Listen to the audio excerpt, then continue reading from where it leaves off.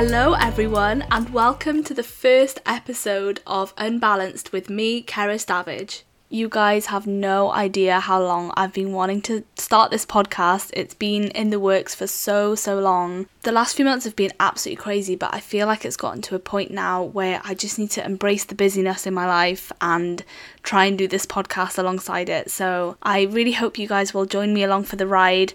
I have some really exciting and interesting people to interview. I have some amazing stories to share and I just can't wait to see where this podcast goes. So I thought I'd start off this podcast by introducing myself a little bit because I feel like it's always best to listen to a podcast when you kind of feel like you know the host a bit more. I personally like that when I listen to podcasts. I love listening to little random life updates and I'm an oversharer. I like to talk about anything and everything in my life. So what better than to use that as a way to introduce myself? So I am currently 21 years old. Actually, my birthday's in a couple weeks, so I'm technically 22. I live in Cardiff. I've been in Cardiff my whole life. I was born here, I went to school here. I went off to university in Aberystwyth University for 3 years, and I graduated last July in 2022. And for a year, I've just been back in Cardiff, working full-time with a Welsh TV production company. I absolutely love my job. I was really fortunate to get it. I do half and half work from home and working in the office. I love the flexibility of being able to work remotely and be able to socialise with other people. I'm a very sociable person, so being able to go into the office and be with other colleagues is really important to me because I just need to be around people. Anyway, I thought I could talk a little bit about my disability and how it affects me daily because I feel like this would be a good way to kind of lay the groundwork for the rest of the episodes that I'll have coming up, because even though maybe I'll be discussing certain topics or interviewing other people, I will be bringing up my own experiences with my disability. So I feel like if I start off by just talking about it a bit and kind of laying the groundwork, that'll stay relevant then for the rest of my podcast and just give you guys some context. I am one of 3 sisters. I'm the oldest of 3. So you can imagine when we're all together, the chaos can get a bit too much sometimes. What a lot of people don't know is that my 2 younger sisters also have muscular dystrophy as well as me, but it kind of affects us in different ways. It is actually really rare just for me to have it, let alone both of my sisters as well. It's a very rare condition. There's lots of different types. So I've got Limb Girdle Muscular Dystrophy 2I, and both of my sisters do as well. But there are lots of different types of Limb Girdle Muscular Dystrophy, for example, 2D, 2A. And essentially what that means is the gene. So it's just how it affects you genetically. The symptoms in between all these different types of limb girdle muscular dystrophy are quite different and they do vary a lot, but I'm obviously just going to be talking from the perspective of someone with 2I. I actually have a funny story. So I had an accident when I was younger where I had jammed my finger in something and they rushed me to A&E and they asked me if I had any conditions, and I said I have limb girdle muscular dystrophy type 2I, the number 2 and the letter I, and they must not have clocked onto that because the poor nurse, who'd never heard of this condition before, because who would have, had written down 2I as in to my eye. So they must have been so confused that I gave them this very pointless piece of information about my eyes when I was going in for something to do with my fingers. Anyway, now I'm going to be outlining my timeline with muscular dystrophy. I think that's quite an important thing to do when I introduce this condition because it's a degenerative condition, which means that it will get worse over time, and that's something I've had to get to grips with through the years, is the fact that my condition has worsened over the years and will continue to worsen. So when I was about 11 or 12, so towards the end of primary school, I was always the slowest in the class. In sports days, I was always the slowest and always finished the races last. I just wasn't very good at it. I enjoyed sports, but it got to the point where I was never strong enough and I was never fast enough for sports to be fun for me. that I think was the first symptom, but at that point I didn't know that I had it. So then when I went into high school, I was 12 years old. I went in with the mindset that I just wasn't going to be doing much sports because I wasn't going to get picked for anything. I was too slow. I was also very small, so that didn't help. So I think that kind of laid the groundwork when I went into high school that I wasn't going to participate in many sports things. I did try hockey for a term, but I think I just found that too fatiguing to carry that on, and I was just never really good at it. So that was obvious from the get-go. Sports just wasn't for me. And then I think it must have been when I was about 15, maybe 14 or 15, I started to struggle with stairs. I think I would just be a bit slow, and my friend was very supportive through school. She would kind of help me up the stairs, and at this point I knew that I had the condition, so my parents had told me about it when I was about 13. So I think I was able to look out for symptoms a bit more, and I think at that point, about 14 or 15, if I didn't know about the condition at that point, I would have definitely started to question that there must have been something wrong, because I was struggling with the stairs and no one else was. So I definitely found that walking to and from school and walking in between the classes up and down stairs a lot was definitely taking a lot out of me. I think stairs and hills were the main problems. I was really starting to struggle walking up stairs and hills. And then I think it must have been around 15 or 16. I'm literally going off the top of my head, by the way. I'm sorry. I don't have like a specific timeline. I didn't write these down at the time, but I've had to go through my timeline with a lot of different doctors and physiotherapists in the past. So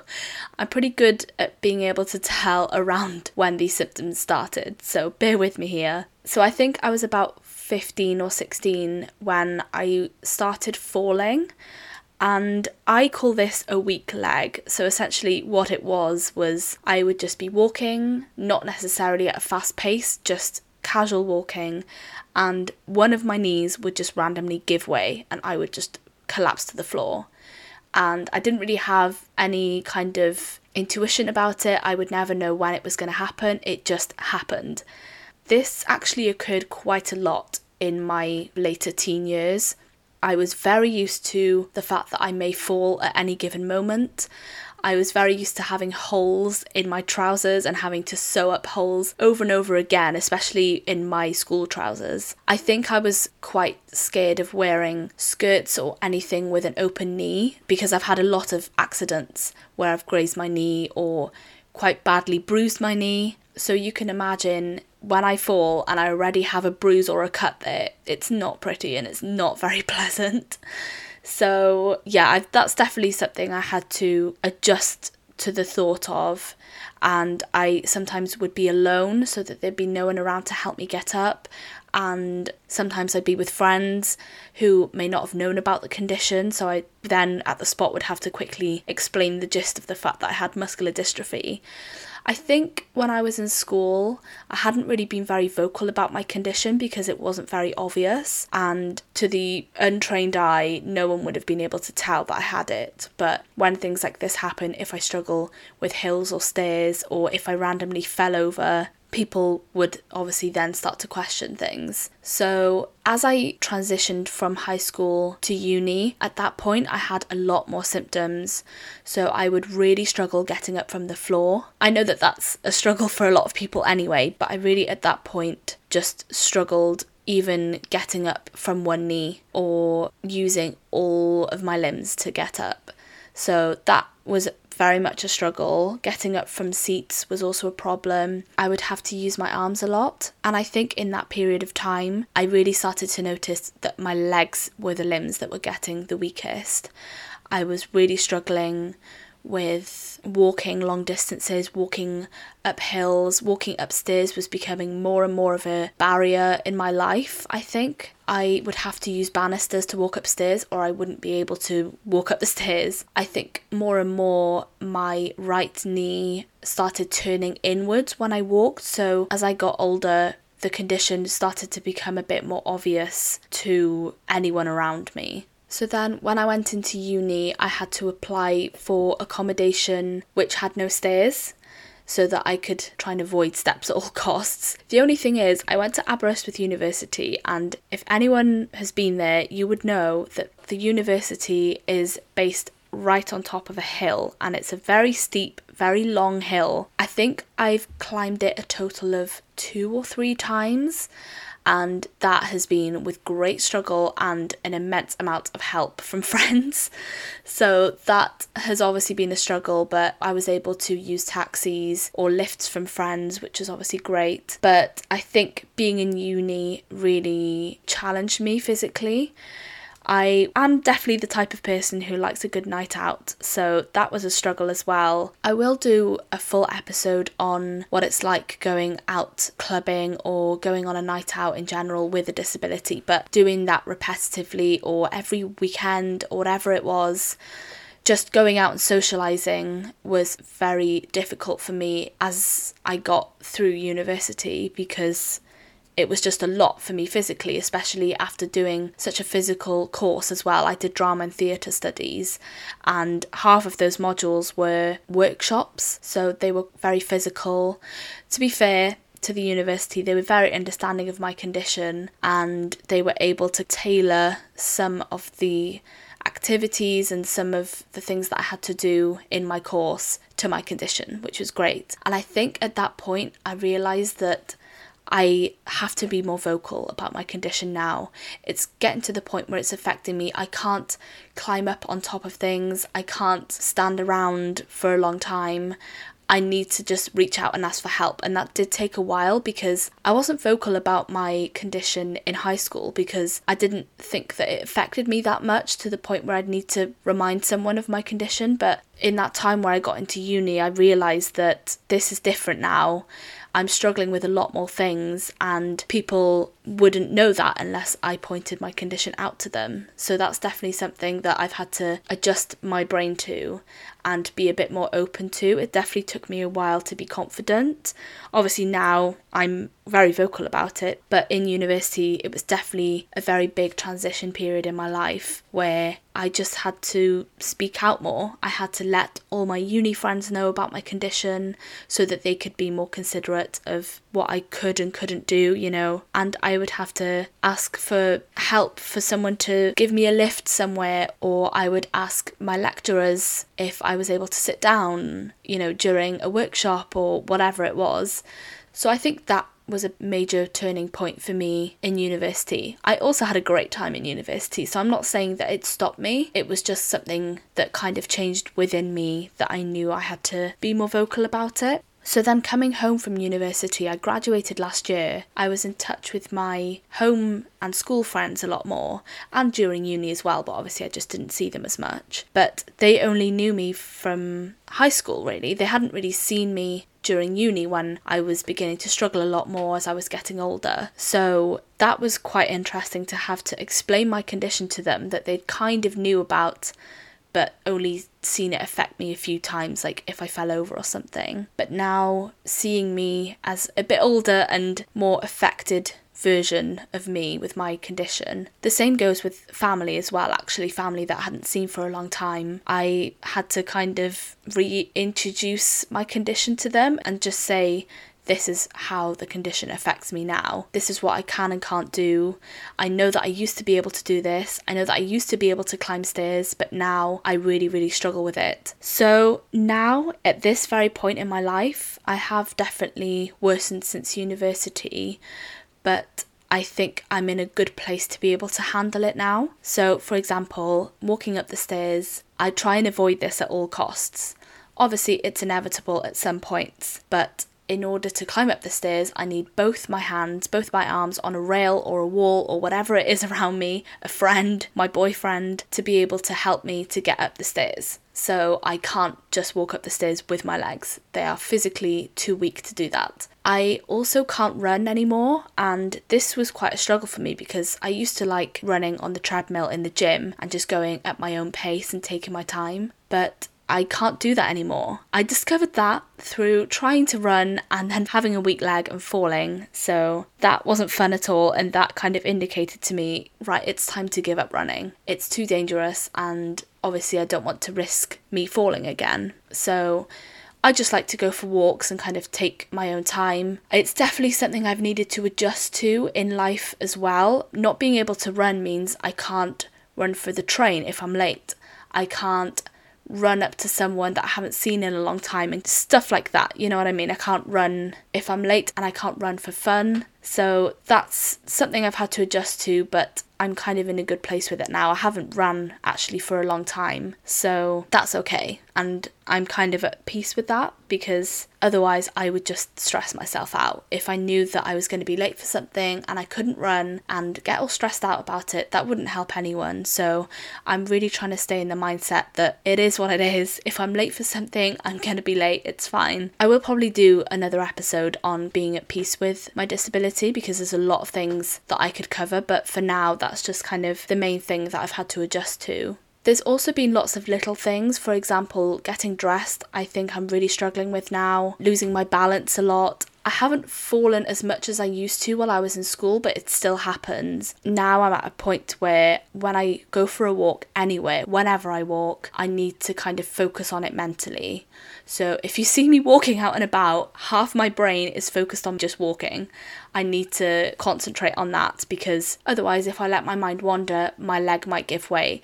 And don't get me wrong, my leg still gives way even if I concentrate on walking, but I think for me it's really helped me control myself a bit more if I'm focusing and putting my mind to the fact that I'm walking and to try and stay strong. And it can be quite mentally fatiguing as well, but I think that it has helped me day to day when I go on walks. I really struggle getting up from the floor, and the awkward thing is when I do fall in front of people, they offer their hand to help me get up, but when I fall and try and get up again, the only way I'm able to get up is by pushing myself up from the floor with my hands, or if there's anything around me that I can kind of use to push myself up from, that's the only way I can get up myself.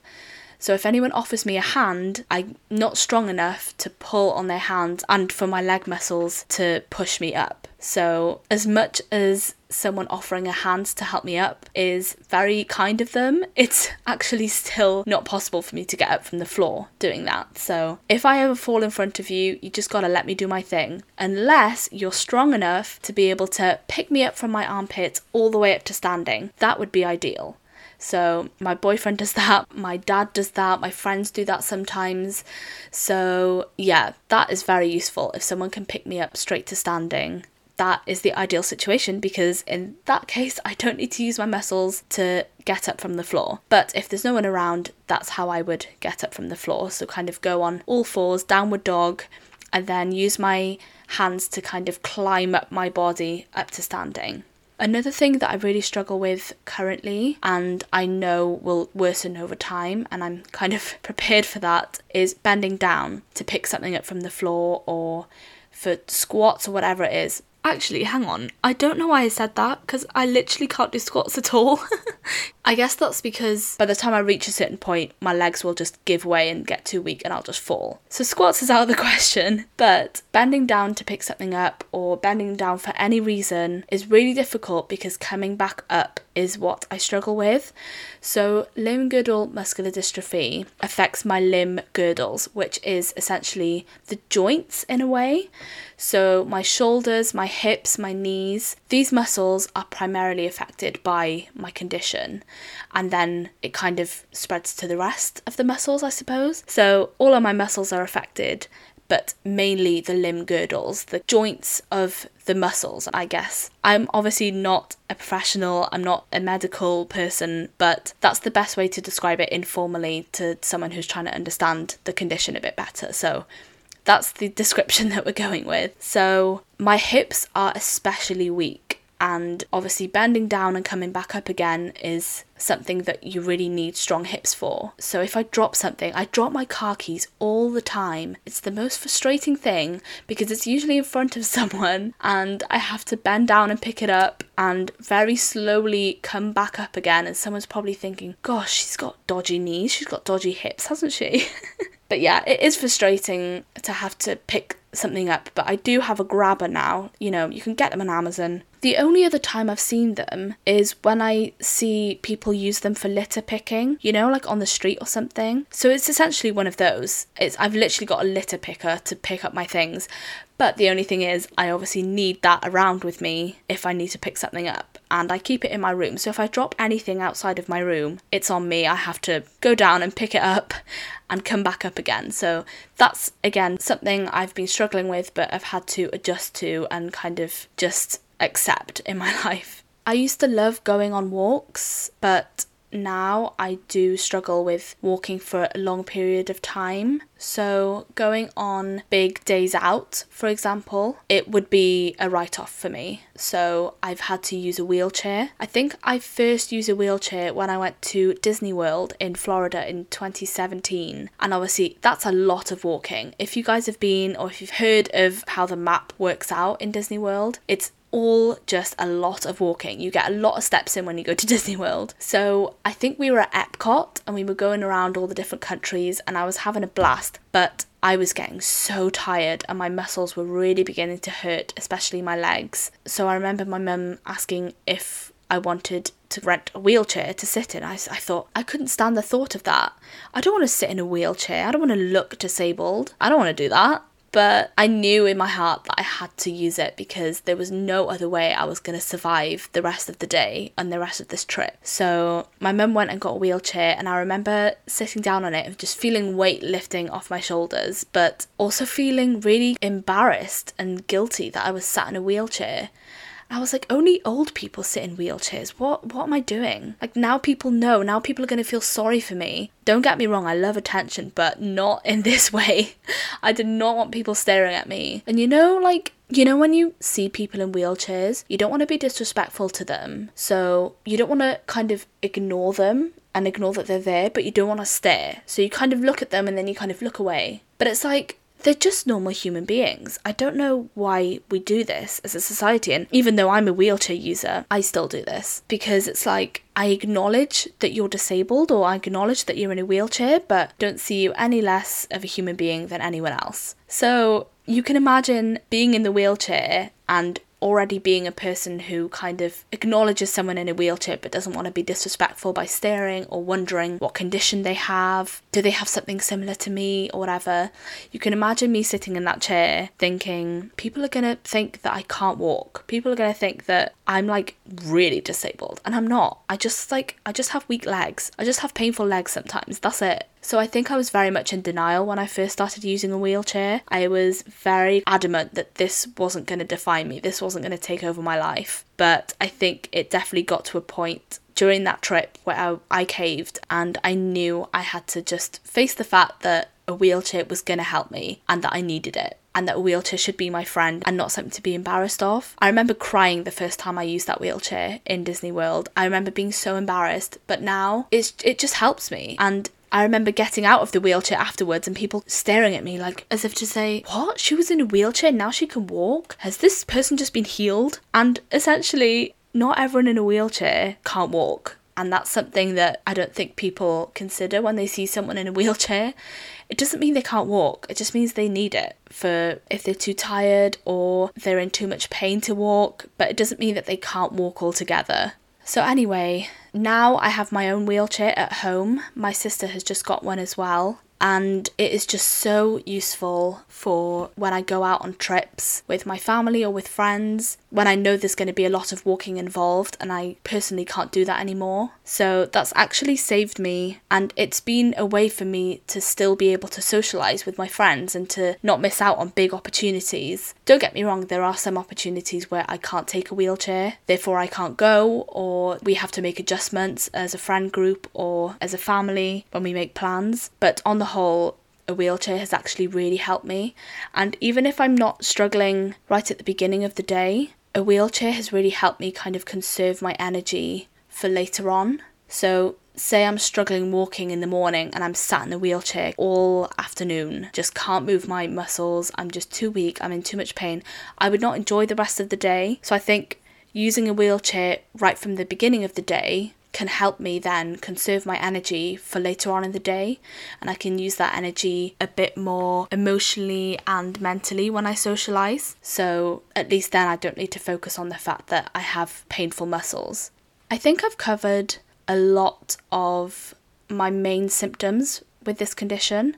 I will probably do another episode eventually, maybe talking a bit more about my experiences with this condition and maybe explain some more symptoms, but I think I've covered the main symptoms that affect me right now in my life. So I think I might leave it there for today's episode. Obviously, I will keep you guys updated on this journey, and I love this podcast as a way to kind of keep track of my symptoms, because obviously my symptoms will change all the time.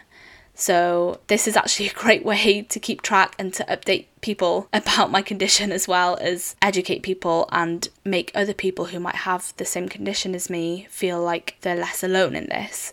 So with that being said, I have really enjoyed recording my first episode. I hope you guys have enjoyed listening to it. I know that it's probably not the most exciting episode, just because I was giving you guys my backstory basically.